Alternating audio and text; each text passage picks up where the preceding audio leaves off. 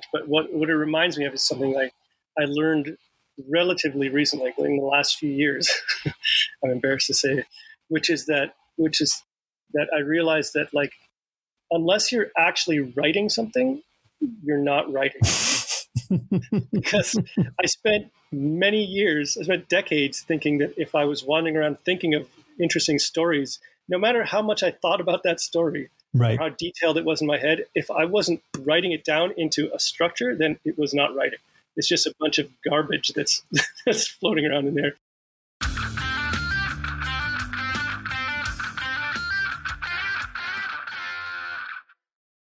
Hey, thanks for listening. I don't know if it's just me or if it's everyone else, but I have the hardest time shifting gears. And I remember how much harder it was for me to do that, 10 plus years ago when it came to integrating the idea of writing into my work schedule. And I recall I would sit in my studio and I would never get any writing done. I would probably open files up. I would look at things. I was so focused on my design client work that I had the emails on. I had those programs open, maybe some project files open. It was very hard for me to commit to writing. I didn't permit myself to take the time, and it was there. It wasn't like I was, 9 to 5, 5 days a week. I had, my schedule was relatively flexible and I could make the time to do it, but I wouldn't. And I'm sure a huge chunk had to do with the fear of the unknown, being uncomfortable with the idea of writing versus drawing or designing, which are so visual. It was super tough. And, and the classic, create other distractions, motif came into play. So I think what it was is that I had this fear of starting and not finishing another thing. I remember, I don't know how many years ago, 8 years ago, I created what I called the Loose Ends Project, which was this thing based on my dismay at all the sort of unfinished creative projects I had in my studio that I had moved from New York to Atlanta to back to New York to New Jersey to Asheville. I guess maybe I needed to do to some degree to be able to cross them off this invisible list of my psyche to move on to the next thing. And finishing the projects didn't happen overnight, nor did the jumping into the writing. And then I find myself, that gear, and I said gear shifting earlier, now with my design client work picking back up, there's this definite whoa, how do I make that time? How do I make sure that I'm doing the thing for both things? But the hard part is that client work is there and it's hard to negotiate phone calls and emails that come in, and I need to address these client needs because they aren't going to sit and wait for hours for me to get around to it. So then writing sort of becomes a little bit of a gap filler, and that's okay. Anyway, I'd love to hear how you handle your shifting back and forth. If anyone wants to share with that, you can do it. I think you can do it in the comments below on the Substack. Speaking of which, if you aren't listening to this through Substack, it's totally cool however you listen to it, but it'd be great if you subscribe. That way you can get a notification when episodes come out. I would love to do some extra episodes later this year. We'll see how that goes. There's a huge list of people I want to talk to and a huge list of people I've spoken with before that I would love to speak with again. And that, if that list is taken care of, then I don't have to make a new email to a new guest for the next year and a half. And I don't want to miss out on talking with new people as well. So time is precious, but we'll see. I do really enjoy these talks. Anyway, go check out the Substack. You can find the link anywhere on any of my social media @JAlexMorrissey or jalexmorrissey.com. This week's guest is Karl Kerschl. Karl he's a writer who draws. He's got some great stories. I've seen his work for a while, but I met him at a convention and we had a really nice chat. And that's always a great indicator of like how one of these talks are going to go. He is super thoughtful and really, really eager to push his craft as a storyteller on every front. He's done a lot of great work for Marvel, DC, and other companies. So he's got a handful of his own creator-owned projects of Isola and his ongoing webcomic, The Abominable Charles Christopher. And then he has Death Transit Tanager, which is totally rad. We both got really lost in the conversation and didn't recognize the time go by. So he's bound to come back because we have more to say. And this is me with Karl Kerschl. Congratulations on the Kickstarter completion, because it's nice to get out of the way. Yeah, it's being completed as we speak. The majority of it is. I still have to do because part of my Kickstarter was also doing commissions, like a limited number of commissions and like cover sketches and things. So I have to do that stuff, but we'll have to complete that stuff. So that's all kind of going out afterwards. But but I want to get just the majority of like all of the standard packages out the door, so people have them in their hands. Especially before New York Comic Con, because I'm going to go to New York Comic Con in October with a bunch of these books, and I want people to have had them mailed to them before I show up with the same the same comics for other people who are not backers. And or do the like, hey, I'll bring it to you at the show if you're coming, kind of thing. There's also that, yeah. Which is, I don't mind. Like I get why people want to do that, but I always like when you're gearing up for these shows, it's like the last thing on your list is like remembering to bring custom things. So yeah, I just think it invites error. It invites error. You either you miss something, and that person shows up, and you don't have the thing for them, and that's like So it's you never know. I was supposed to bring one of the original pieces to Heroes Con for someone, and then totally forgot about it. How have you been since then? Anyway, that was a couple months ago now. Good. Yeah, good. I've been writing doing a first draft of my next novel. So I've just been, I guess since I've seen you, I've written 70,000 words for the next book. So just kind of plodding along, head down. Today was the first day in nearly 2 months that I did not write in the morning. I had a big client presentation for a design project. So I had to get up early and make sure everything was squared away before we talked with them. So that was it's a very weird feeling. Like, when you've been drawing on a book, for a long time, and then you're like, you have some time off. It's a very strange, I should be drawing, right? I should be writing something.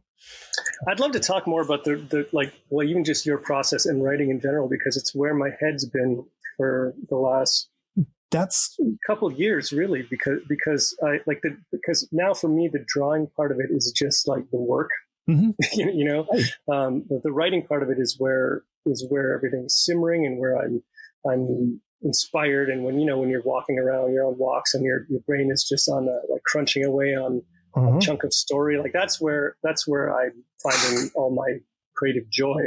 Then after that, it's just executing the thing. Yeah. Hoping to make it what I'd envisioned or what I'd actually written. It's like penciling a page. I remember that feeling. I would I had my thumbnail, solved all those problems, and I would sort of make the whole page in a rough, I'd rough it all out. And then I would go, oh, now I got to render it. Like it was like, that was this chore process from the storytelling was the part that I realized that was the exciting part for me. And it's funny you asked that, because I was, looking through your work and thinking about it. Like I was looking I'm like, oh, I can see a timeline in your evolution of like defining and stepping out saying, I'm writing stories. Like he can see the line for you, like, and I'm like, oh, okay. Cause you did the abominable stuff. And that's like the evolution of like stretching out to long form and the opportunity, like, but in small bite-sized chunks. And then, like, reading, Death Transit, I'm just like, oh, okay. Like this is like really good story. And the funny thing is I've read it twice now and both times my mind went into different directions as to what was going to happen, which I was pretty excited about because this resolution wasn't what I was sort of fabricating, which is always a good sign for my mind. So I'm actually kind of psyched that you want to talk about that. So for me, it took me a long time to say that I was going to write something. I wrote things, I rewrote stuff as a means to an end, like at Marvel. I didn't seek it out as a thing that I felt I could do because I didn't have a piece of paper that says I could write something and a piece of paper that says I could draw something. So that was my mental hang up. But I got so much joy putting my sample pages together over the years of being an artist because I got to write a story. I would write that 6-page story with all the intention of catching the eye of an editor and having them go, "Ooh, I really like what you do here." Probably should hand them a script while I was doing it. But what was it for you that you said, like, I'm going to write something? Well, I think I don't want to say I had no interest in it before, because I think I always had a vision for the things I was working on, even if they were written by other people. I always felt like I had, or at least wanted to have a hand in the narrative aspect of it. But when I first started, it was really, I was just figuring out how to tell a story visually. So I was totally satisfied with that. Like that was enough of a challenge. Mm-hmm.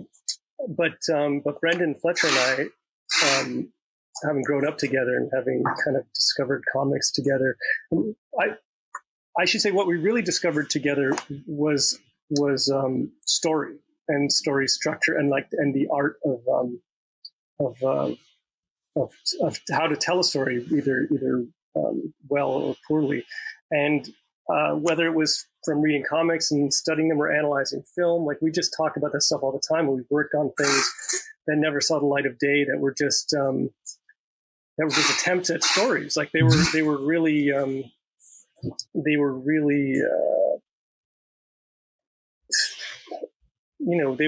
were above what we were capable of, but we didn't know that at the time. So I just think we learned a whole lot as like fledgling writers that we'd never, we were never paid for any of that work. We never really became credited professionals until a lot later. But I learned so much during that time, and what it did for me was sort of give me an appreciation of when things are not right. Like I could then watch a movie or read a book or read a comic book and know when a story is just not right.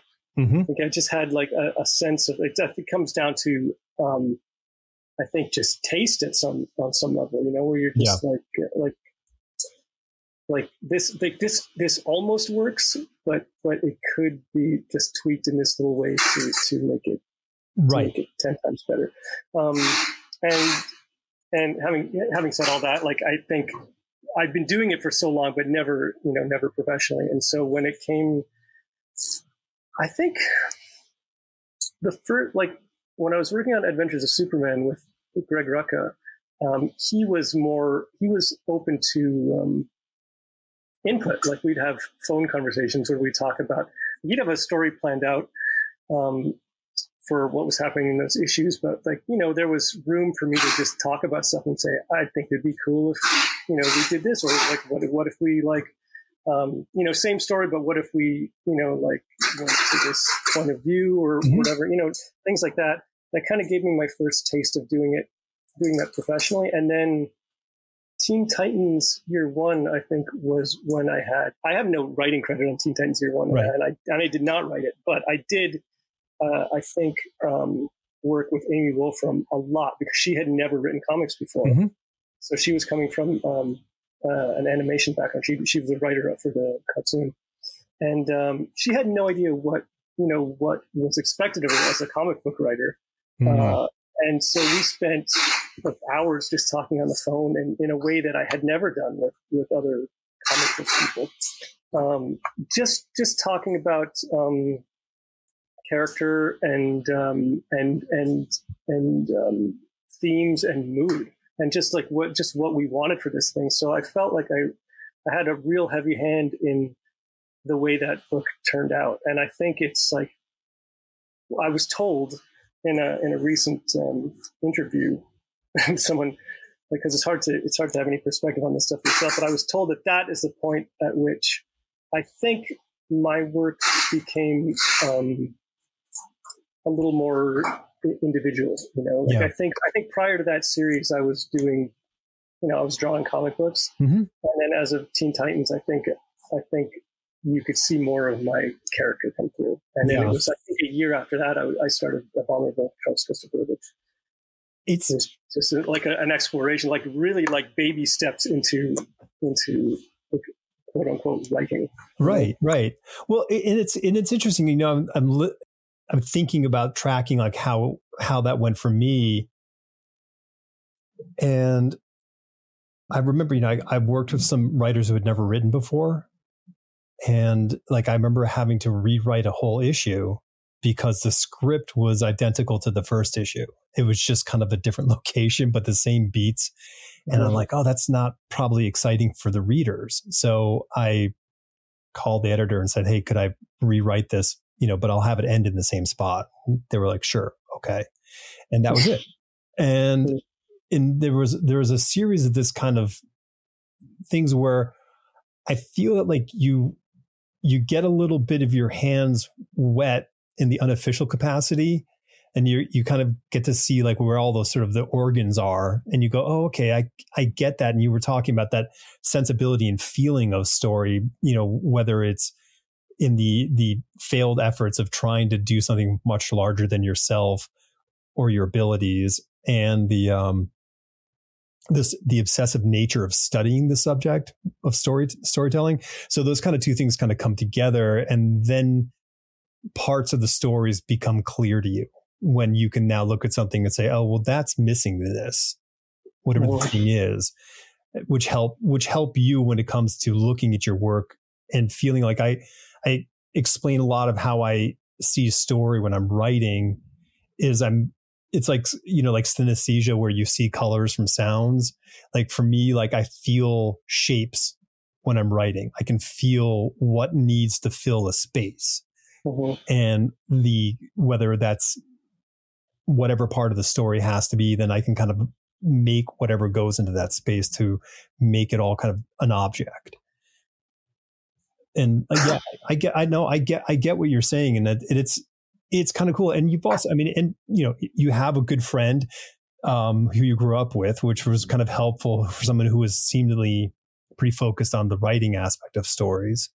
And then getting to work with like, Becky, who's an artist who was doing writing. So that's also sort of this template of like, hey, you can do this. Yeah, I think Becky's followed kind of a similar path, except she got into writing her own stuff, or at least co-writing her own stuff earlier than I did. I mean, she always had a real vision, like she's like Becky Clune in comics. I feel like, she found her way long before she was doing mainstream stuff. Like, like the best Becky stuff is the stuff that she just goes off and does on her own. But it's interesting to see her getting into just the writing end of things, because she clearly has she's got a great sense of emotional timing. She knows what not to show, which I really appreciate. Yeah, wow. And it's so interesting because, comic books and prose are very different executions, but there are these really important aspects of what do you reveal to the audience? And, and I'm using the word not pejoratively, but the immature writer will want to show everything because they want to show off. They're very excited about what they're doing, while it takes a time to gain this sort of the sensibility and maturity to go, hey, I think I need to hold these cards. And then sometimes you need to show the cards. You just need to know what you kind of know what the audience has to get to keep them on the hook. Mm-hmm. Which really, like, the more you think about, the more I think about it, the more I try to deconstruct what a story is, the more I think that's all it is. It's just keeping someone interested from page to page or from panel to panel or whatever, right? I mean, like, as long as you're doing that and there's some kind of closure, I think you've told a story. Like, I don't think it's much more complicated than that. It's just no, it doesn't have to be allegory. It doesn't have to be anything, greater than just entertainment. When it is more than that, fantastic. Right. Then it's transcendent. Yes. But it's hard to shoot for that. Like I think when you're trying for these big swings, I think that's when things become slightly disingenuous. So that's a really strong thing where I think, going back to the newer approach, the newer writer aspect is, listen, we all want to write all this amazing, great stuff. I mean, that, like, nobody sits down to write something that's saying, like, I just want to make something. Like, I mean, you really want to try to wow people. But what I think a lot of people don't understand is that, like, when you write something, just like when you draw something, that drawing isn't done. You have to, like, erase things and fix things and make it work into a piece. And the same thing goes with stories. You have to sketch out what this idea is. And you don't really initially put in all these elements that people go, oh my God, that's that thing. Or this could mean, like, this could be foreshadowing for something else. Often that foreshadowing doesn't happen in that first early draft. And when you're new at it, you think, well, I guess I'm not really good at it because because you just basically you throw your cards out there on the table too soon, or you don't know where to put them, but you're not giving yourself the kindness of saying, okay, I got the tent poles up. Now let's put the canvas over it. Let's tighten the things. Let's put some lamps in here. Let's turn it into something. And it takes a while to do that rather than just, vomit it out on a page as some perfect object. Mm-hmm. I think a lot about my approach to writing a story. Well, now I'm writing stuff that I'm drawing also for DC, right? So, like, when I write scripts for that, like, I did some short stories in Batman. I'm working on another thing now, but it's the first time I've actually had to formally write it. Actually, I don't even know if I have to. Like, I think I could just write Marvel style notes, but I wanted to try formally writing a script, for this 3-part thing I'm doing, and I have to, in order to do that, I feel like I spend a lot of time just in the synopsis stage, like a few paragraphs about each issue of this thing, and, like, really everything when I'm writing these scripts hinges on that, like, whether those hang together. Like, if these synopses hang together, then I can basically get it. It's like having a roadmap, and you can't really go too far wrong there. But when I'm working on, like when I'm doing the Abominable comic, like, none of that is there. Like, there's no plan or roadmap at all. It's just whatever, because it's basically essentially a weekly gag strip. I'm just kind of going, week to week or strip to strip. And the fact that any narrative occurs at all is almost accidental, almost unwelcome. Like, I didn't want to do that. It just started happening. So, okay, you were talking about the difference between writing and writing for yourself as an artist, and that's a really common. I love having this discussion because I am a person who did it all the time. Where it's a piece of paper and a pencil is how you write your comic book story. You start making rectangles and you start filling in little shapes to like with clay, form this storyline. And then you look at it and you go, okay, I think I can put words to this. Like you kind of, that there's your story. And it's kind of this, it's this kind of almost sideways way of, of writing. And, and I did it and I did it. And I remember but the funny thing is, like, my first story that I got paid for, I just knew that I had to write a script. So I sat down and wrote a script. So it was not for yourself. No, it wasn't for me. This was for Marvel. And it was just one of those kinds of things, but I didn't do, my synopsis was in my head. I wasn't smart enough to have put it down on paper and look at it and kind of revise it. I just had the idea and I kind of blobbed it out. But I think the synopsis is so powerful because it's so short and it allows you to make huge changes with 2 or 3 words, which isn't a script. You can get a lot of heavy lifting done by how you organize your sentences and you put those things together to tell that story in, whatever, 2 to 3 paragraph, 2 to 3, sentences or a paragraph. And I love that. I love crafting a story from that, maybe making a log line, what's this about? Like sort of like, if you were a journalist and you were assigned, hey, chief, I got an idea for a story. Well, what's it all about?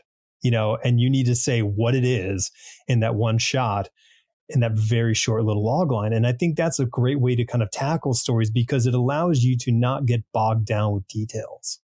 Yeah. Yeah. I tend to not like, I don't like thinking about like themes, like in the uppercase, like don't break yourself in themes. Yeah. Yeah. But I do go into, like, if I'm asked to write a thing, I go into it thinking like, what do I want this to be about? Like, what are the couple of things, could be just one thing that I want this story to be about? Like, what do I want to accomplish with this? And usually it's just like, I'd like this story to at least end with this character having this realization about themselves or something, right? Mm-hmm. Like that's it. Like if I accomplish that one thing, then I think that issue is a relative success. Right. Like if I can just get that stuff across. Well, and that's really my only, like, that's just my North Star. Like, is like, I'm writing these scenes and is it about this character getting to this point? If yes, then we're still okay. Then continue on. I'm on a tangent somewhere. Go back to page 1. No, and that's, and the thing is that, like, if you do it like that, going back to what you said earlier about, telling a story, you were successful. You know what I mean? Like you've succeeded in doing your job. If you have this thing written down saying, this is what I want this to end, how I want it to end, and this is what I want to have happen. And you can get there through your narrative and on the page, well, then you've done your job. Like it's there. How did that go for you? You said you didn't, I guess you didn't have to write a script for yourself, but you did. And what was that? What was that like? Did you sit down blank page approach, or did you sketch, or how did you go about it? No, it was, I was asked to write. I was asked to write and draw a 3-part story, like a thing for this Brave and the Bold series. And my editor specifically asked if I would do, because I had done these short stories with Batman and Maps Mizuguchi from the Gotham Academy series. As Rob, one I did just as a lark. I just put her in as Robin in one of these black and white stories, which was a really fun thing to do. And then the next one, he asked me for more of that kind of stuff, and so I did a 3-part backup story in Batman, which I was happy with, and now I'm doing this thing, and so each one is progressively longer. Like I started with an 8-page story, and then I did 3 8-page stories, and now I'm doing 3 22-page right on issues. So they're getting bigger, and I feel like it was a nice way for me to just kind of psychologically ramp up to being able to expand these things into that size. turns out it's not that difficult. There's always sprawl, right? But but in this case, I was asked to do this thing, and so I just thought about it for a while, and I sent in I just basically wrote down a bunch of like ideas of things that I think would be fun little stories and subjects, and then I sent in like a few paragraphs of synopsis of what I wanted to do, and I had a talk with my editor, and he was cool with it. He had a couple of questions, and then once it was approved, I thought I could have started drawing it just from that. Okay. Nice. But it was, just because I wrote them, I knew what I had intended. But I thought I would like to at least go through the motions of writing a full script, just in case. Like I kind of thought like I'd like to write this as though someone else was going to draw it. It's the best way to do it. Yeah, just to put myself through the paces of doing it, and also maybe someone else is going to draw it. Who knows what's going to happen? So I wrote, I've written a complete script for the first of these 3 issues, and it was a really cool experience. It was, I had my synopsis to go by, and what I did was I took the synopsis and basically chunked it into this scene I think is about 3 pages. This scene's I think about 2 pages, and then just so I had the right number of pages, and then I just went from there, and sometimes the synopsis had like little bits of sample dialogue that occurred to me as I was writing. But largely it was just filling out the scenes, like filling out the structure, the skeleton I'd built, and then as like all these happy accidents occur when you're actually creating a proper setting. Then you've got all these other characters and bits of business that occur, and like bits of dialogue that branch off into other interesting directions, and I think that's where the real fun is for me. I like scripting that stuff because I think that's where the characters come to life. Yeah. And then when you're drawing it, you really know, like there's no question about like what is the emotional thrust of this scene, like what expression should this person have, and also like not to overlook like how much space do I need in this panel for word balloons, which is something that I never really gave much thought to before. I mean, I would try to vaguely leave space for Totally. writing, but but now like I'm forced with like whatever I've written on the page, like I'm like, this has got to fit here and this is how it's paced. So I really enjoyed the process. I'm looking forward to fully scripting the next couple of issues. Yeah. It's where, as I said before, I think it's where I find the most joy. And like after that script was done, I was like, okay, well, now just like the slog of drawing this I gotta draw this now. Yeah. Well, yeah. It's, so that's the, what you're touching on is the really interesting part about writing versus drawing, because the when you were sitting there with words, and your fingers on a screen or on paper, these, as you said, the happy accidents, they happen. Like this context of the environment, the things in it, they all interact like some sort of chemistry experiment. And you have these things happen where the character comes up with an idea for you while you're putting it down, which solves the problem in either a unique way that you didn't see coming or a far more exciting fashion. And you're able to go, oh, okay, cool. Let me follow this lead, versus if you had to draw this all out and then put a script to it, you would be really tied to whatever you drew. And this allows you to kind of make these story changes at a far faster rate.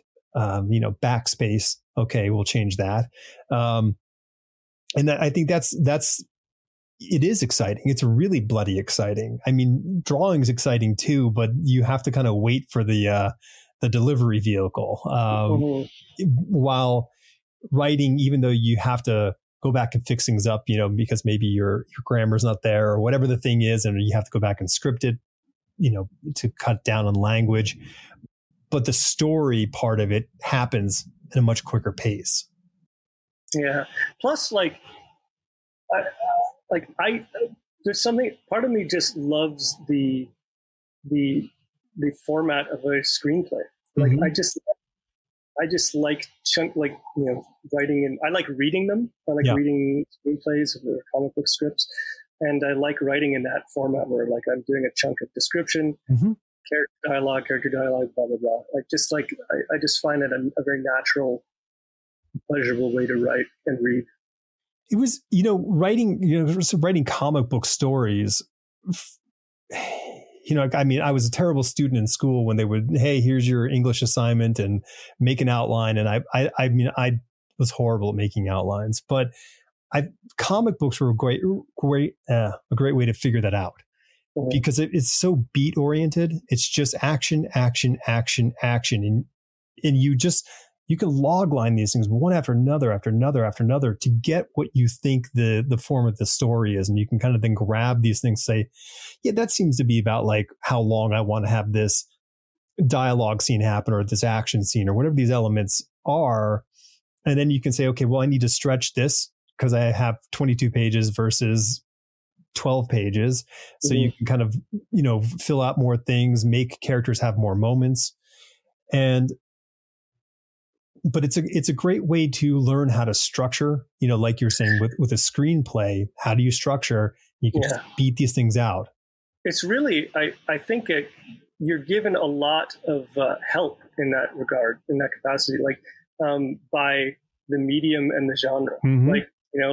Like I know I have this many pages, and I am writing a superhero story. So like, I'm writing a Batman story, so if I better get to some Batman stuff pretty soon. I laugh with my wife all the time, because she's like, I just tell her like, well, I gotta have Batman punch someone here. He's like, why? It's like, well, if Batman's not punching, if he's not solving a crime or punching someone in here, for at least a third of this issue, then it's not a Batman comic. What it's am a Bruce Wayne story. Yeah. Which actually this is very much a Bruce Wayne story, but that I'm doing. But there is you still got to have a bunch of Batman stuff in there. Totally. And that's helpful. I could really go off in all kinds of directions, but you've got to remember what you're doing here. I'm writing a Batman story. I got to get back to that's enough of these people talking. As interesting as it may be, something's going to happen that Bruce Wayne's going to put on a suit and punch somebody. Right. The drum solo can only last so long. We've got to get back to the lead singer. It sounds so stupid to kind of verbalize it that way, but it does come down to that all the time. Well, because when you're playing with other people's toys, you have to respect what that toy is. You can't just ignore the toy. I mean, unless you've pitched the story like, hey, this is all about the guy who comes in with a blind auto mechanic who fixes the Batmobile for Bruce Wayne. Okay, that's a cool story. We'll watch that whole thing and we'll see what happens in the background of this one. But it is Batman, and people want to see the Cape Crusader do his thing. I learned that, as I was saying, just hanging out with Brendan and talking about it. It was like, I don't know, I was probably 18 or 19, where it just hit me we've been talking about it. It just hit me like a lightning bolt that hey, your title is everything. If your story's not what your title is, then it is wrong. This thing has to be, if it's called Batman, then you're running a Batman thing. It's again, so elementary, but but it can go so wrong. People go so far afield and not right to what the actual material is. It's genre. If you think about it, people who buy romance novels or mystery novels or fantasy novels, there are expectations that are baked into that system. Now, if you want to subvert that, great, fantastic, all for you. But the thing is that you better be better than everybody else if you're going to subvert, because the expectations sit there. And the same happened with comic books. And the difference between, the various differences are romance novel has a page count, but it's not like a 22 page count. The comic book page count, the retail space of pages really force stories to have specific rhythms. You can't, you can't have that long conversation in the middle of the book. People are gonna be like, well, what's going on here? Let me get back to Batman, flip a few pages and keep going. And those are that, I mean, and so when you say the title, that's super important. When did you and Brendan link up? Grade 6. Okay. I think we were like 10 years old or something like that. And then we bonded over just like Star Wars and G.I. Joe and Transformers and mostly Robotech, Macross. Dude. Robotech. That's my whole jam. That's the only thing I'm like actually like I would say I'm actually a fan of. Like, okay. I love a lot of things, but Macross stuff I'll just buy. Like, I'm just like a total nerd for. All right, so Robotech Macross stuff. Then the answer to this is most likely a yes. But in Death Transit, you have her pull out her gun on her leg, and it flips around, and it becomes the blasters, very similar to the second series of Robotech when they had the motorcycles. Yeah, it's the third series. Like that blaster is like the blaster and her armor are very, very, very reminiscent of, like, right, because that's the enemy's armor kind of looked like. I think they had didn't the enemy have armor that looked like that? Her armor, Tanager's armor is basically a mashup of the Samus Metroid armor and the transforming motorcycle. Armor. From the third arc of Robotech. So down to I've got a bunch of those, I don't know if I have stuff here, but I have a bunch of the toys that I just look at constantly, and I always love that design. So it's totally that. Okay, cool. Well, that blaster got me into art school. Yeah. I was it's one of the few blasters that are it's basically a one, it's like a single piece, triangulating. The other one I really liked were I don't know if you remember these, but the blasters from Disney's Black Hole movie. Oh, of course, yeah. Were super cool. It was like a handle with just two prongs. Yeah, two prongs off it, which I always thought was super cool. Yeah. But go on. So I was, as an aforementioned terrible student, and I had no idea what I was going to do. I mean, I knew what I wanted to do. I didn't know how I was going to do it. And I went to a local college for a year, spinning my heels, kind of doing nothing, getting good grades, but not doing a thing. And my mom, the summer after that first year of college, goes, "So what are you going to do? Or what do you want to do?" And I was like, "Oh, okay." So I said I wanted to draw comics. And she's like, "All right." So she set up a couple meetings, one at SVA and one at the Kubert School. And they're like, "Well, we want to see a portfolio." I'm like, "Oh God." So I got to put together a portfolio. Well, I had built a full scale model of that blaster by hand. So this is 1986. I built that. And just for laughs, you just like the blaster. I like the design of the blaster. Yeah. So I drew it out and I did a blueprint drawing of it. Then I built, all the pieces out of cardboard. I made all the flat pieces, and I happened to be smart enough to make two sets. So I built one, had the flats, and I had the actual blueprints, and then I had a sketch. So that was one of my portfolio pieces, was having this sort of procedural, taking from a drawing and turning it into a dimensional piece. And they were very happy to see something like that. I think that showed that I could think more so than just sketch. So thank you, Macross. Yeah, cool. That's great. It was. I don't have it. I've long lost it. I had the little character of the motorcycle armor. Character was like a gray piece of plastic, single cast, that came with some other. Oh wow. Yeah, I had I don't know if you remember the we could go down a pretty deep rabbit hole of Robotech stuff, but at one time when the show was kind of popular in syndication, the Matchbox did a line of toys. Oh, cool! They were action figures. I have a whole bunch of those. They were terrible.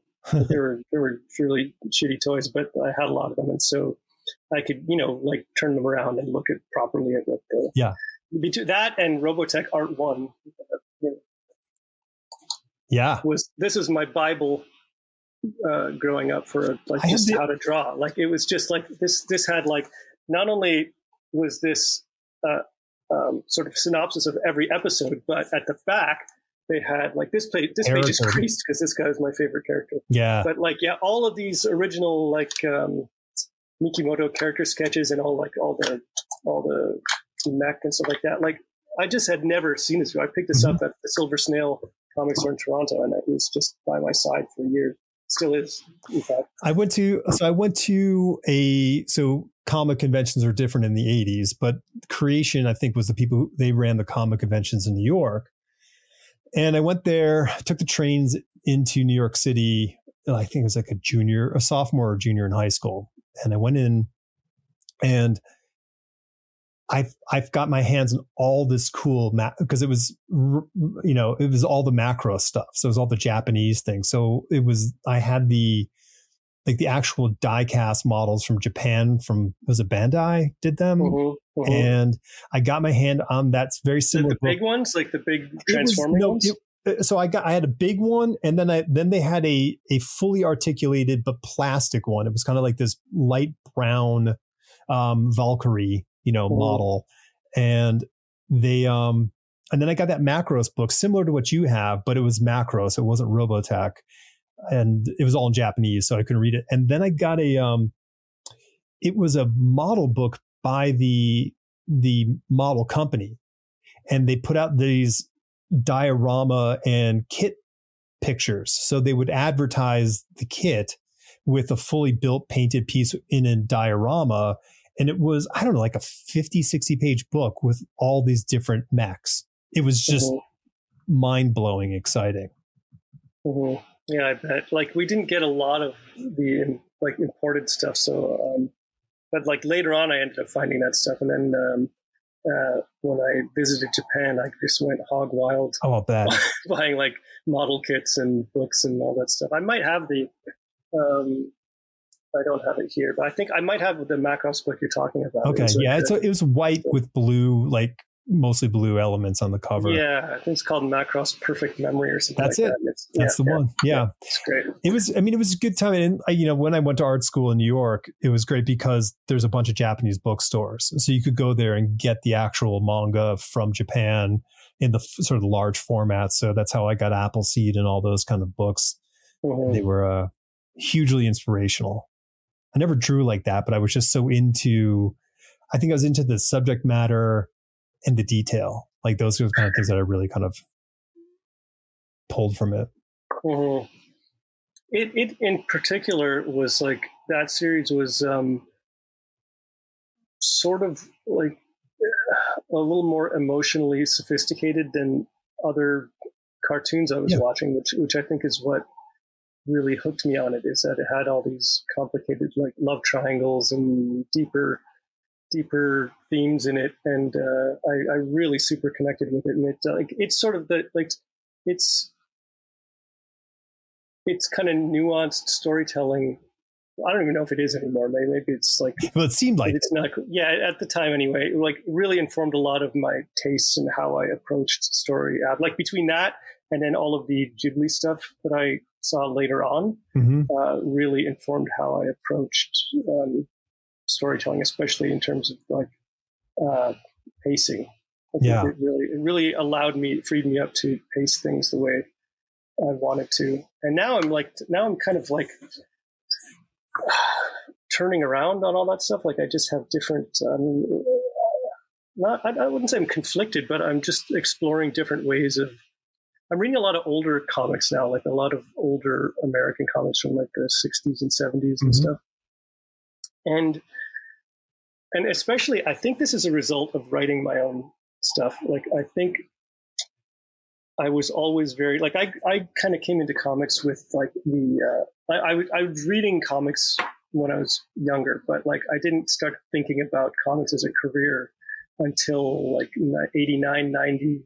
Okay. When all the Image guys, like before Image was formed, but when they were blowing, but they were still at Marvel doing their thing. Yeah. But when that kind of drawing and that kind of page layout were really popular. And so I approached the creation of comics from sort of that perspective for a long time, like just the idea of like creating an interesting looking page layout and like having like a focal point of the page and just like having interesting shapes and basically just focusing on it visually. Mm-hmm. But then when I started writing my own comics, I began to appreciate, I guess, just like, I don't know how to put it other than like, well, economy. And also like I had a sense of value, like cover price to content value. Right. Which I never had before. Like Sure. I never even considered it. But then I started thinking, well, I really like, I want, because I'm writing a story and I want a fulfilling story. Yeah. In this thing I'm doing, whether it's 8 pages or 16 pages or whatever. And it really got me thinking about like comics decompression and pacing in a way that I hadn't before. Like if you look at like Isola, which Brendan and I did at Image, is like super slow paced. Like there's a lot going on emotionally, but it's very, like not a lot of plot happens from issue to issue. It's like a very character driven kind of like plotting sort of thing. But when I'm working by myself and I'm writing, I feel like I just want to cram everything in there. And it's not because I want, it's not like a matter of showing off or wanting to like, wanting the reader to see everything. It's just, I want like, I want someone to pay their, whatever the hell it is now, $4.99 right. for their comic and like have a whole story there. Yeah. I'm super conscious of it. So now when I'm writing for myself, I'm writing really dense pages and I'm thinking about page much differently than I used to. In that's I don't so much care that there's like a visual focal point or something bombastic on the page. I just want to get through a scene in the most interesting way possible and to fill it with, not necessarily fill it with text, but fill it with content. Mm-hmm. Sure. And it really just sort of has like messed with my brain. Like it just like the way I think about, like, I'm a little at odds with myself because on some level, I'm drawing the pages I've written and I'm like, oh man, like, is this a boring page? Like, I don't know.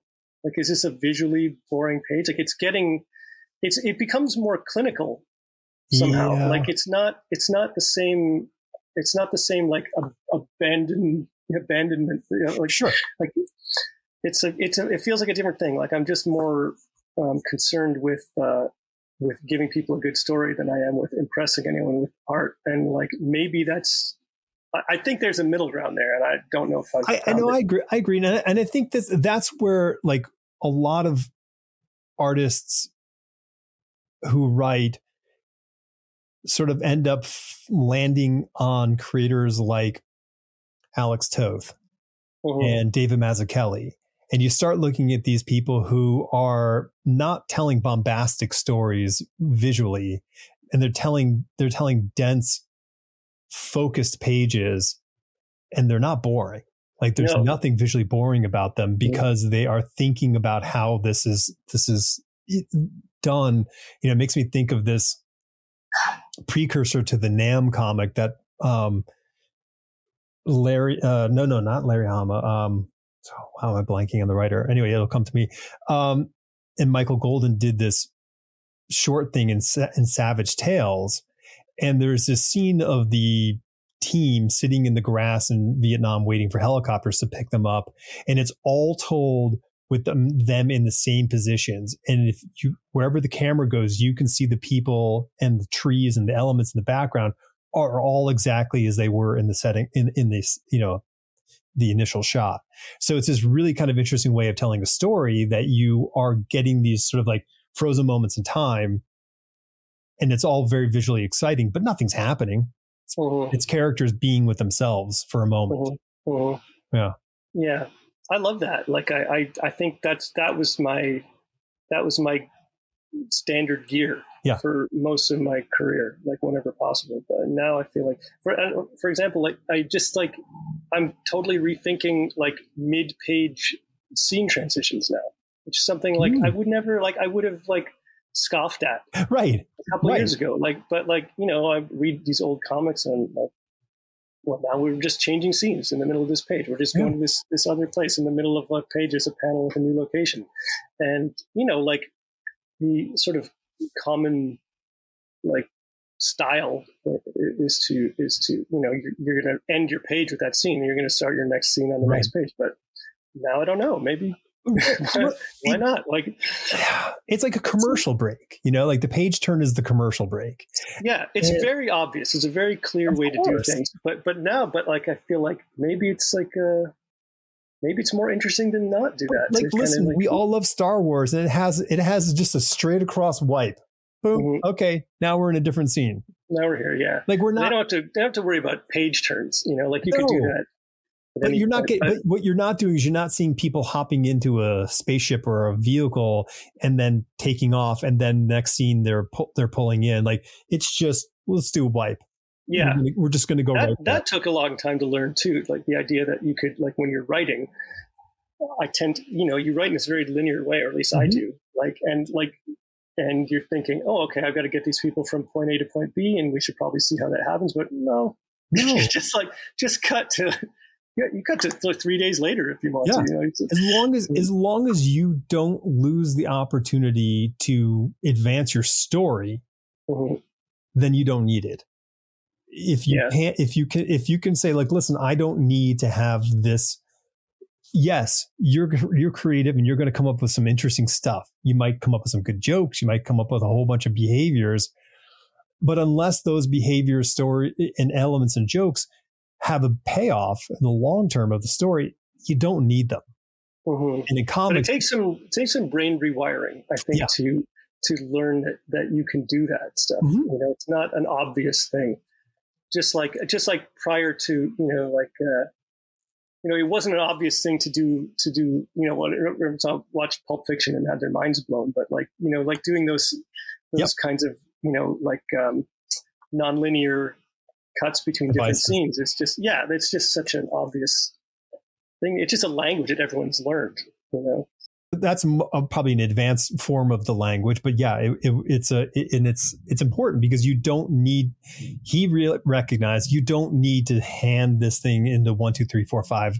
Like, you don't film films that way, so why should we cut films that way? Like, it's kind of clever. Have you seen Oppenheimer yet?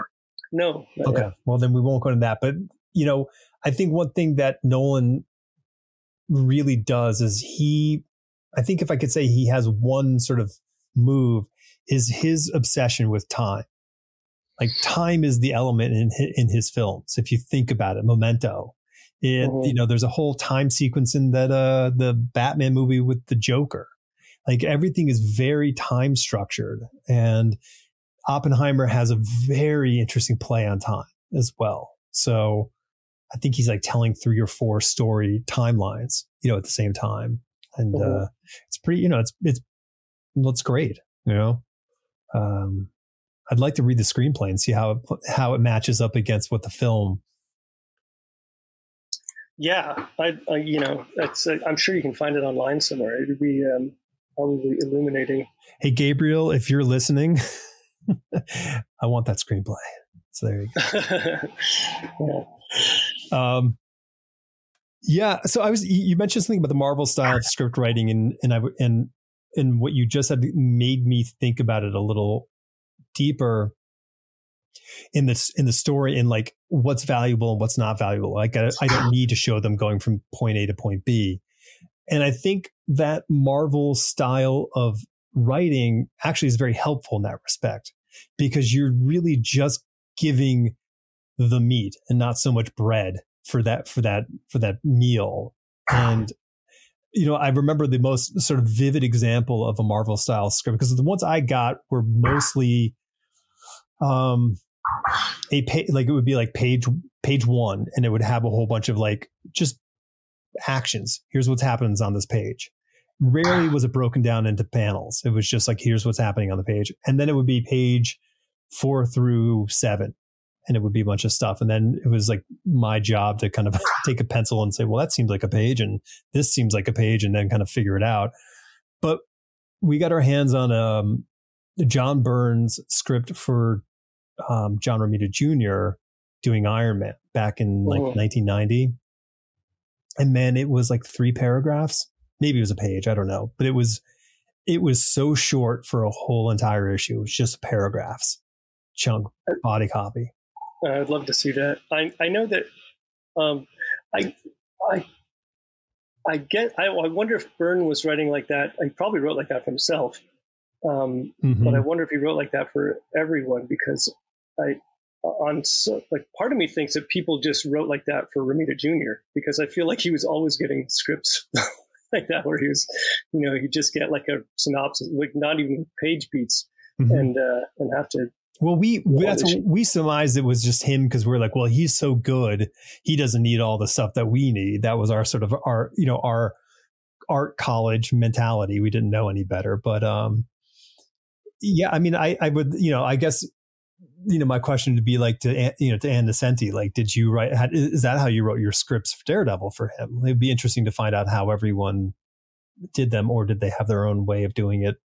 But I think speaking of that, like, I think when I first was in touch with Marvel, when I was much younger, like when I was just first sending in samples, like one of the guys there was cool enough to and this was before I even had proper samples. Like I happened, like I had a friend who worked at a video store, and I had drawn something on like the dry erase board at this video store. And my friend called me like the next day and said, hey, this guy just saw your drawing, and his cousin is the art director at Marvel Comics, and he wants to know if you want to get in touch. And I was like, so I was like, okay. And I grew up like in this like rural, like a pretty small town, so that was a weird thing. But my point was going to be that I did get in touch with that guy. I visited the offices before I had anything to show. Like I was just like a super green kid. And he was cool enough to give me some scripts to practice on. And one of them, I think, was one of the Ann Nocenti Daredevil scripts that Romita Jr. drew, because I remember looking at the issue later. And it was like, I don't think it was super detailed. I think it was a fairly loose breakdown, which I think is what got my mind thinking that Romita Jr. just always worked from like Marvel style scripts. It could be. And I mean, and also like we're also overlooking, what you mentioned earlier about the idea of like those long phone calls and, kind of back and forth. And there's, why wouldn't Byrne and Romita have those calls? Why wouldn't, John and Annie have those calls? Like that seems to be a legitimate thing. Like, hey, let's figure out, what do we want to do this year? How do we want it? Because they weren't doing issues. They were doing years of these comic books. Do you know that, like, this blew my mind, like what I just realized, because I've been going through like lots of old Byrne Claremont X-Men comics lately, and Days of Future Past it's a 2-issue story. Yeah. That just blew my mind. Like the idea that came out, and like if someone were to write that now, it would be the annual event thing. Yeah, it was 2 issues. 2 issues. Like incredible. Speaking of just economy. Oh, completely. I mean, listen, it is an era of there was a lot more in the terms of narrative dialogue and thought balloons and verbose dialogue balloons. So they were getting a lot in those issues on top of the artwork. But the older I get and the more I talk about it, Chris's Herculean efforts on that title for 3 decades, it's GOAT territory. It's the kind of thing that like, this can't be duplicated. I mean, I know Eric Larson's been writing his comic book for a long time, and I know there are other people doing these things for a very, very long time, but they're doing it for themselves. They're not servicing somebody else's property and not managing how many creators over the course of that time. I mean, it's nuts. Yeah. Yeah. I've become really nostalgic for, I don't know if it's nostalgia. Maybe it's not nostalgia. I think it's more of like a renewed appreciation for the way that those stories were put together at the time. Because I've been like, now when I go to a comic store, there was a long stretch where I didn't go to comic stores at all. Now I kind of get really psyched about seeking them out wherever, like especially in like small towns and things, because like I don't really care about what's on the new release shelf. I just go straight to the bins and start digging around for interesting things, because like the stuff it used to be that like you wouldn't want to drop $5 on an issue in a back issue bin because like, well, it's too expensive. But now like the back issue stuff is the same price or cheaper than what's on the stand. So like if I'm going to buy something, I'm just going to go to the classics and like buy all that stuff. If I'm going to spend $10 an issue on something, I'll just go buy like old, like old classic X-Men issues.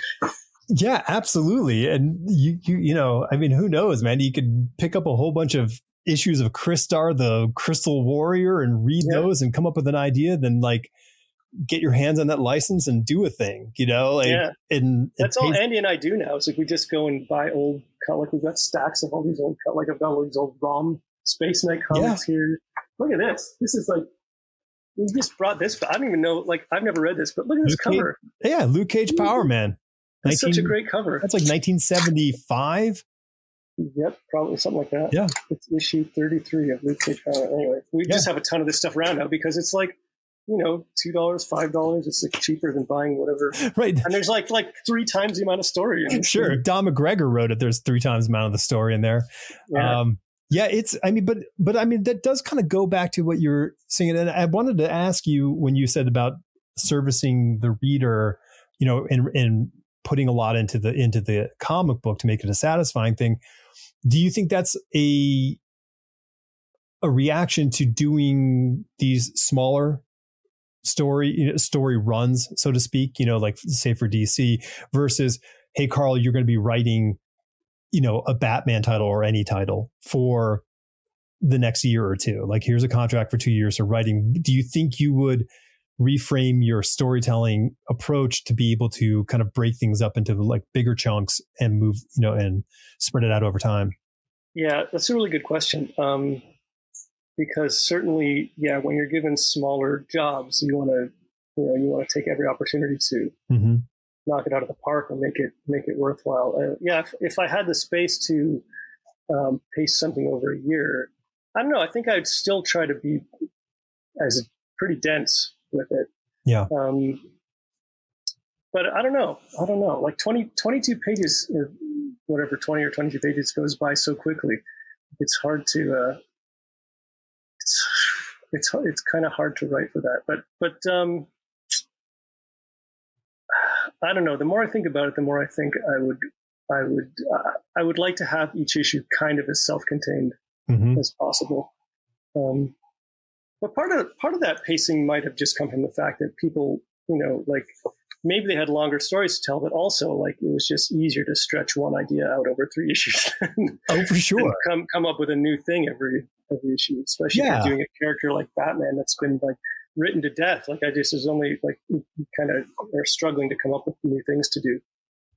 And I think that, I mean, and listen, I think, if you are, a professional comic book writer, you have to find ways to like, you can't sit and face every issue as a single issue. You can't just like, okay, got to have 12 original ideas this year. You go crazy. I mean, you might do it. I mean, you might do an incredible 12 issue run of something. Sure. But it'd be exhausting.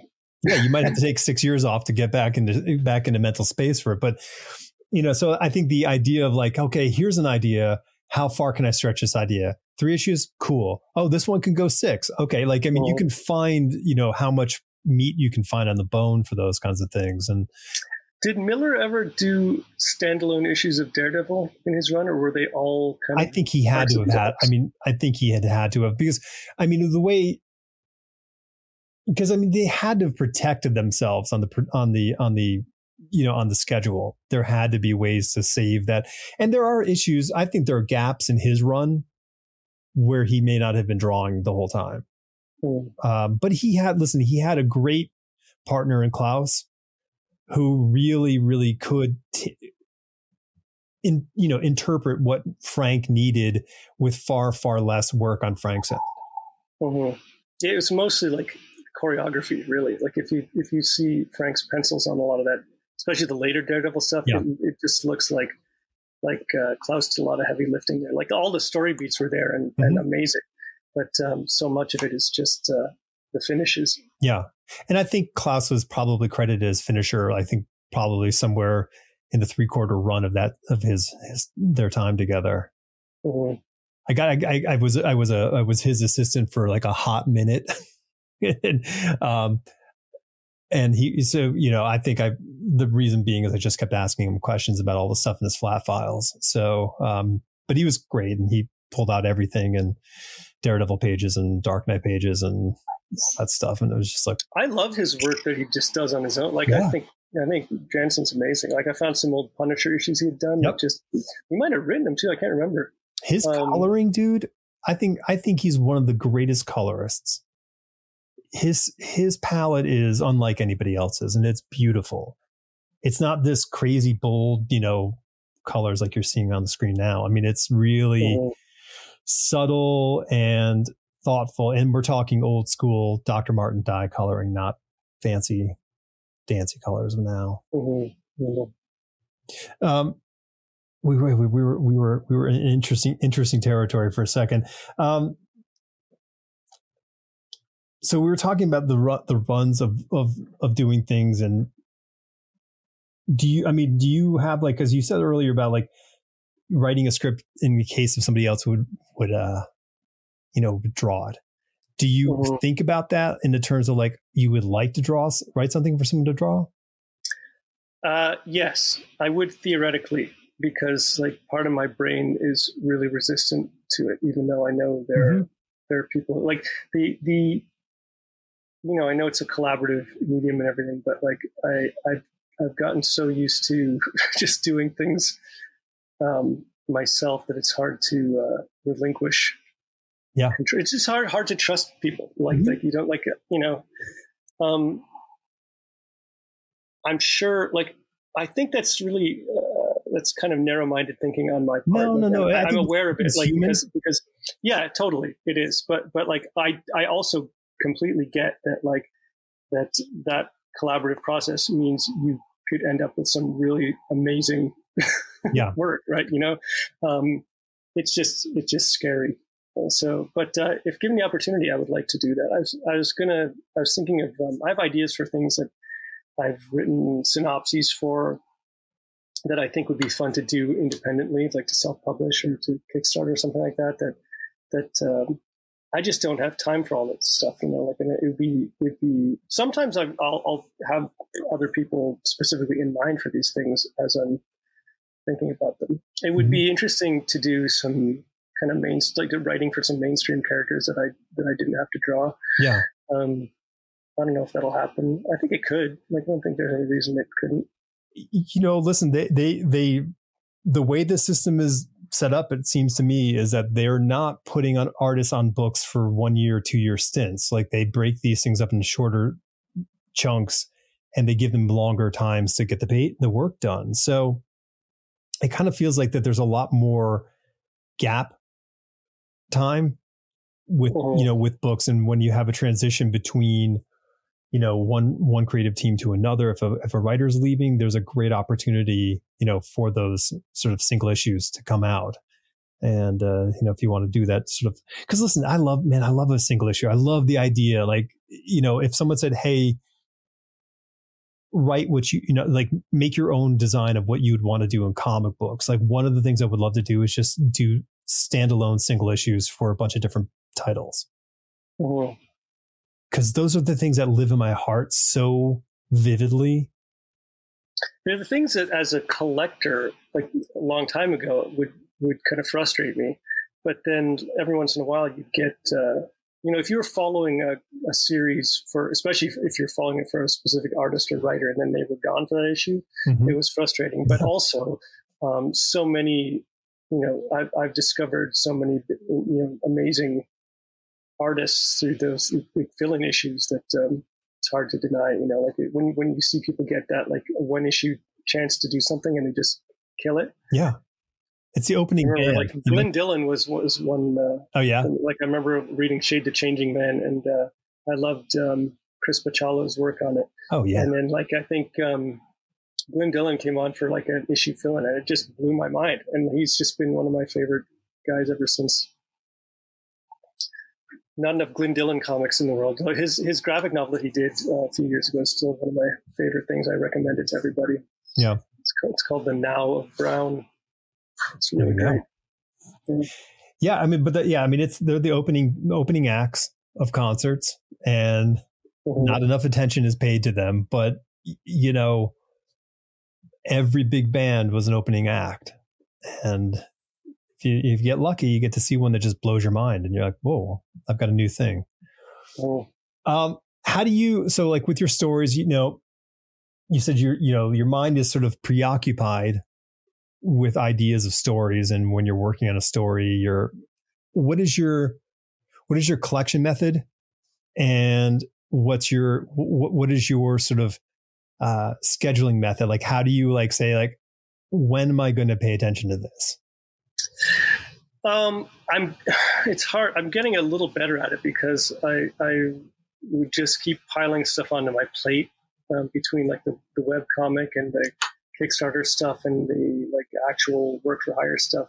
I kind of always thought I had more time than I really did to you can sort of justify juggling all these things by saying like, okay, I'll work on this on Monday and I'll work on this on Tuesday and Wednesday and try to break it up, but it never quite works out for me that way. So I recently started I just think being more realistic about the amount of time I have and chunking things into. Actually, I got my wife to help me. She because I was panicking one day. I said, I just don't know how I've got too much. I need a project manager, basically. Right. And so I'm terrible at time management. And so she helped me. We made a chart, sat down with some couple beers in the kitchen, and she made a spreadsheet for me, and it just basically just lists all the different things I'm working on or want to be working on, and like how much time I have to do each of them, like which ones have strict deadlines, how much I have to, each one I have to work on. So it helped me to just wake up in the morning not feeling overwhelmed. Yeah. So I wake up and I'm like, here's what I'm working on today, and then just not think about anything else, because that's where I fall apart. So nice. It's so nice to know what you have to do rather than that panicky feeling of, oh, okay, this is in front of me, take care of this thing. And then you're like, oh, you've spent too long doing that. Now you got to go catch up on another thing. Yeah. It's madness inducing. It's why I like doing the Kickstarters so much, because even though they're a lot of work, like during that 30-day campaign, I wake up with a single objective. Right. You know, like I'm like, I got to wake up and I'm going to just start promoting this Kickstarter. I'm just going to be online doing this, and this. I'm going to draw some stuff. I'm going to talk to, whatever. Like there's a very clear work order that I'm following. And so like I'm trying to implement that in the rest of my stuff. So I guess in answer to your question, like once I know what I'm focusing on, it's a lot of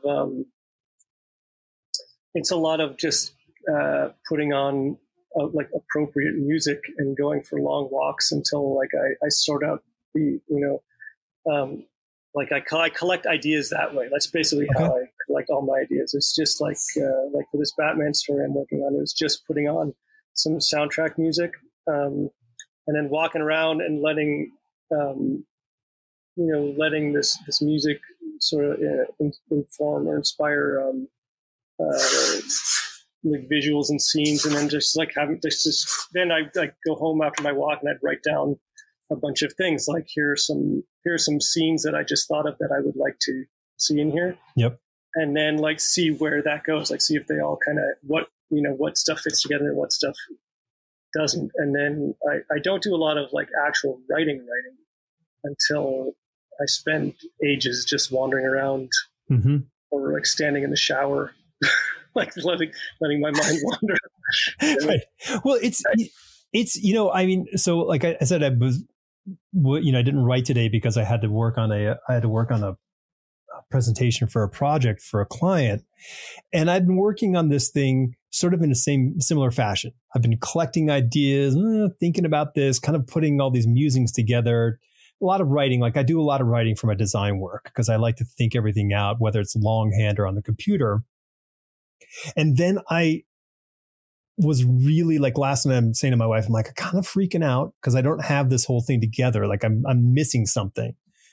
But then like I just sat down yesterday and I put the presentation deck together. And what that was the outline of the story. And the story came together in pieces because like I knew the things I needed to put in there. I just didn't maybe have the answers for them. So all of a sudden that placeholder for the thing was sitting there. I'm like, and it had a title. I'm like, oh, okay, I just need to make that thing. And then my head could take all these other pieces that I had, written down, collected, or had sort of held into static and put it together and go, okay, that's what I need. And then I made a visual reference of that, whatever it was, whether it's swipe or a sketch or whatever the thing needed to be. And stories, that's kind of the way, like what you're saying, like I get that sensibility, like where it's a whole, like put these things together.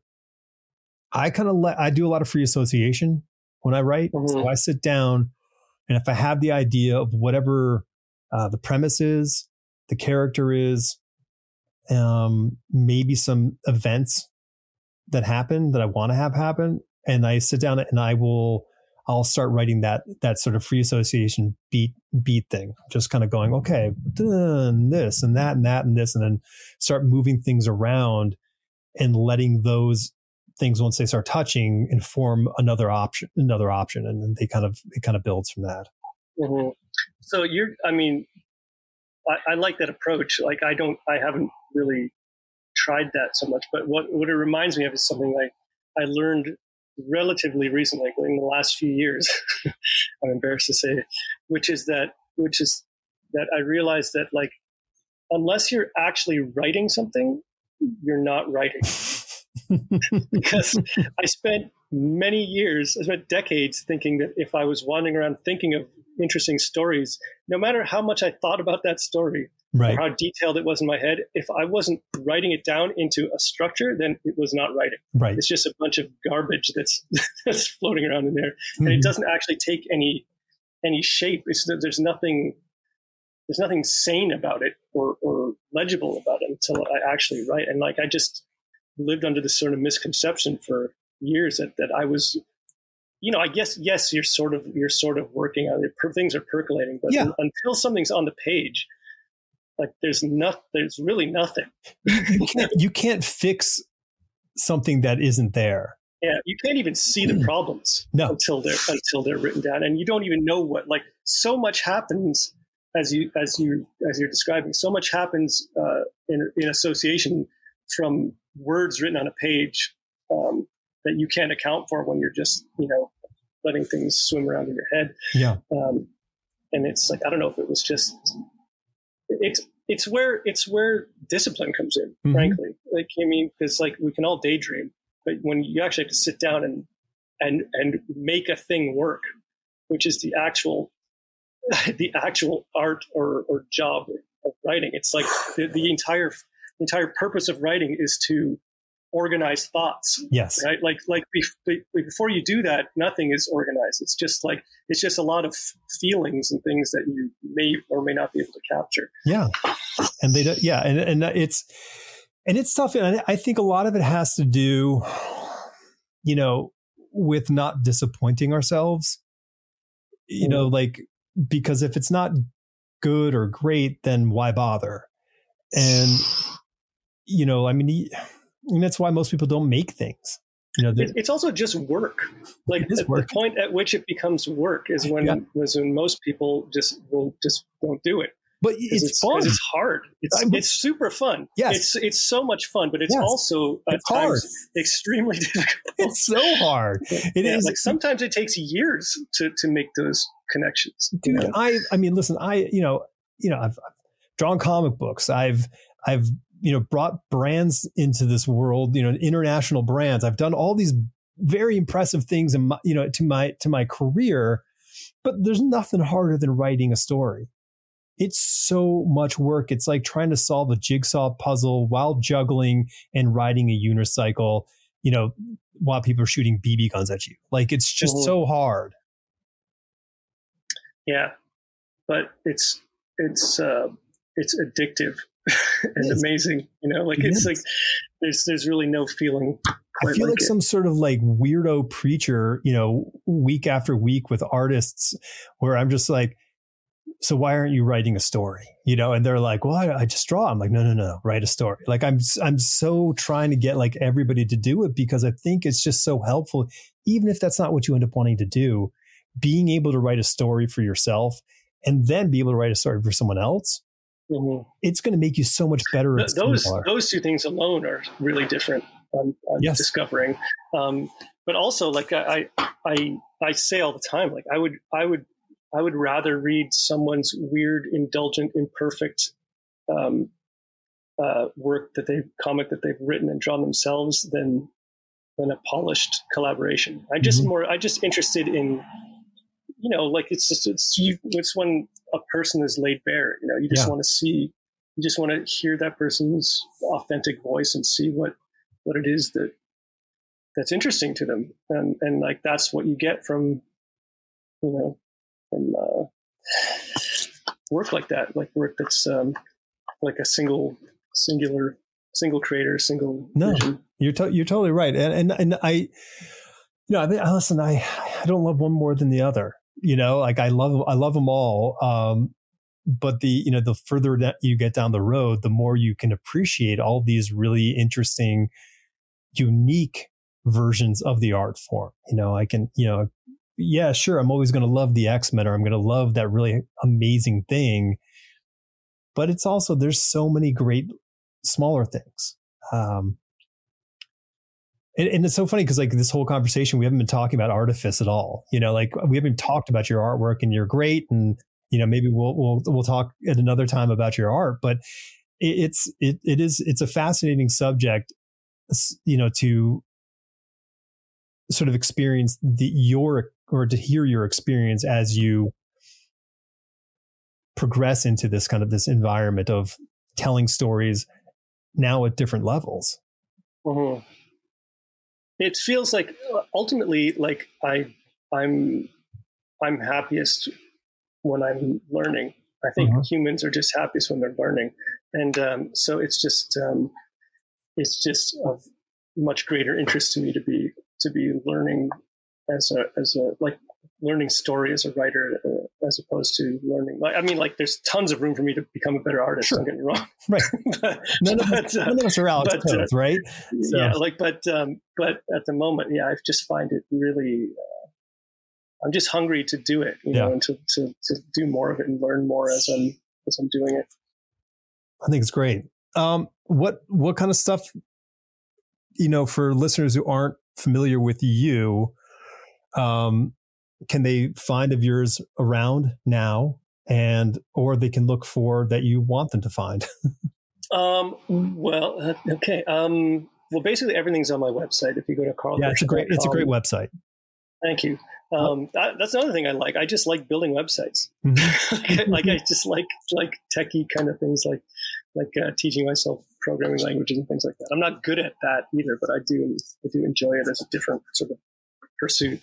But yeah, on my website you can read all of my my webcomic, The Abominable Charles Christopher. That's all there in its entirety for free. You can read Death Transit Tanager issue 1. It's all on there. I'm working on issue 2 now. That's my kickstarted space comic that I'm doing,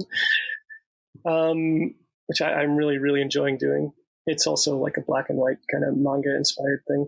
I'm doing some Batman stuff. I recently did. Trying to remember everything I've done. I did a series called Gotham Academy at DC, which I'm really proud of, that I worked on with Becky Cloonan and Brendan Fletcher, and that's just been reprinted. But I've done like a few different short stories with those characters that have been published in Batman Black and White and in the main Batman series, and I'm working on another one now for The Brave and the Bold. So those are really fun. I just did an issue of Mark Miller's Ambassadors comic. Oh, cool. That was just collected. Yeah, I did issue 2 of that. That was a neat experience because every issue was drawn by a different artist. Yeah. And I really like Mark and Mark's work. So that was a fun thing to work on. That was full script. That was like, he just writes a great script. You know? Oh, good. So it's here actually. I just got comps for the issue. It's got a Frank Quitely cover. Nice. Quitely did the first issue. I did issue 2. It's got Travis Charest doing an entire issue of comics since I don't know when. Olivier Coipel, Matteo Buffani, Matteo Scalera. It's amazing. Yeah, it's a really, really fun project. It's kind of a murderer's row. It's a great one. Right? Yeah. Super cool. And my Image series Isola, which has been on hold for a couple of years, but we plan to get back to. That's like a kind of fantasy adventure thing with a tiger in it. That's a lot of fun. That's like that book is really near and dear to my heart because it's kind of like it was sort of designed to be like a Ghibli paste sort of story that is sort of blending my kind of mainstream superhero work with like a lot of my webcomic stuff, which is very like wildlife centric. So it's like a lot of animals and forests and things like that. It's cool. People with swords. So yeah, swords. You can't go wrong with swords. That's really fun. And it's beautifully colored by Michelle Azar-Asakon, who is like a sister to me. She's one of my favorite collaborators. And yeah, I don't know. I can't think of anything else offhand. But if you go to my website, it's all.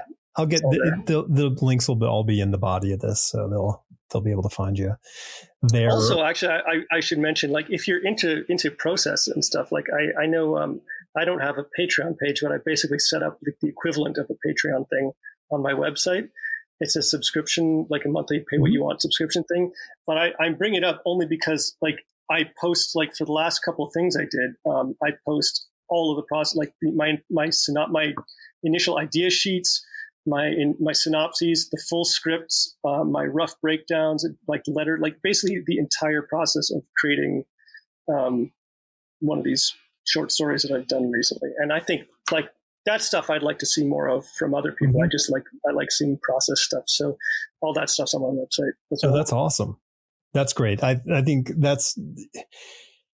listen, it's invaluable if you're trying to learn how to do it. And it's exciting when you already do it to see someone else, how they solve those problems. It's cool. Yeah. Awesome, man. Well, congrats again and good luck on the wrapping up of the Kickstarter. Thank you. This is a fun talk.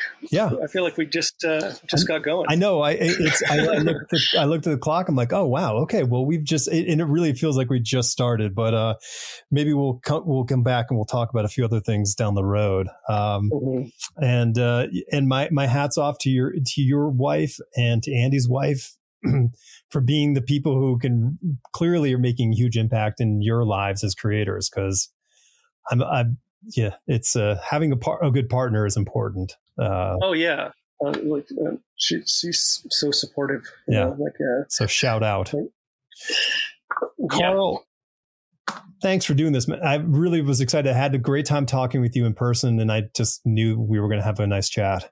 Yeah, me too. I was looking forward to it. I'm going to be at New York Comic Con this October. So if you're around, we can connect again. September, October? What is that? October 12th to 15th, I think. Yeah. I'm sharing a table with Andy, so we'll be there hanging out. I might be up in town for that because that sounds about around the time the thing I'm working on will be happening. It'll be in New York City. So that would be great. So we'll see you then. Yeah.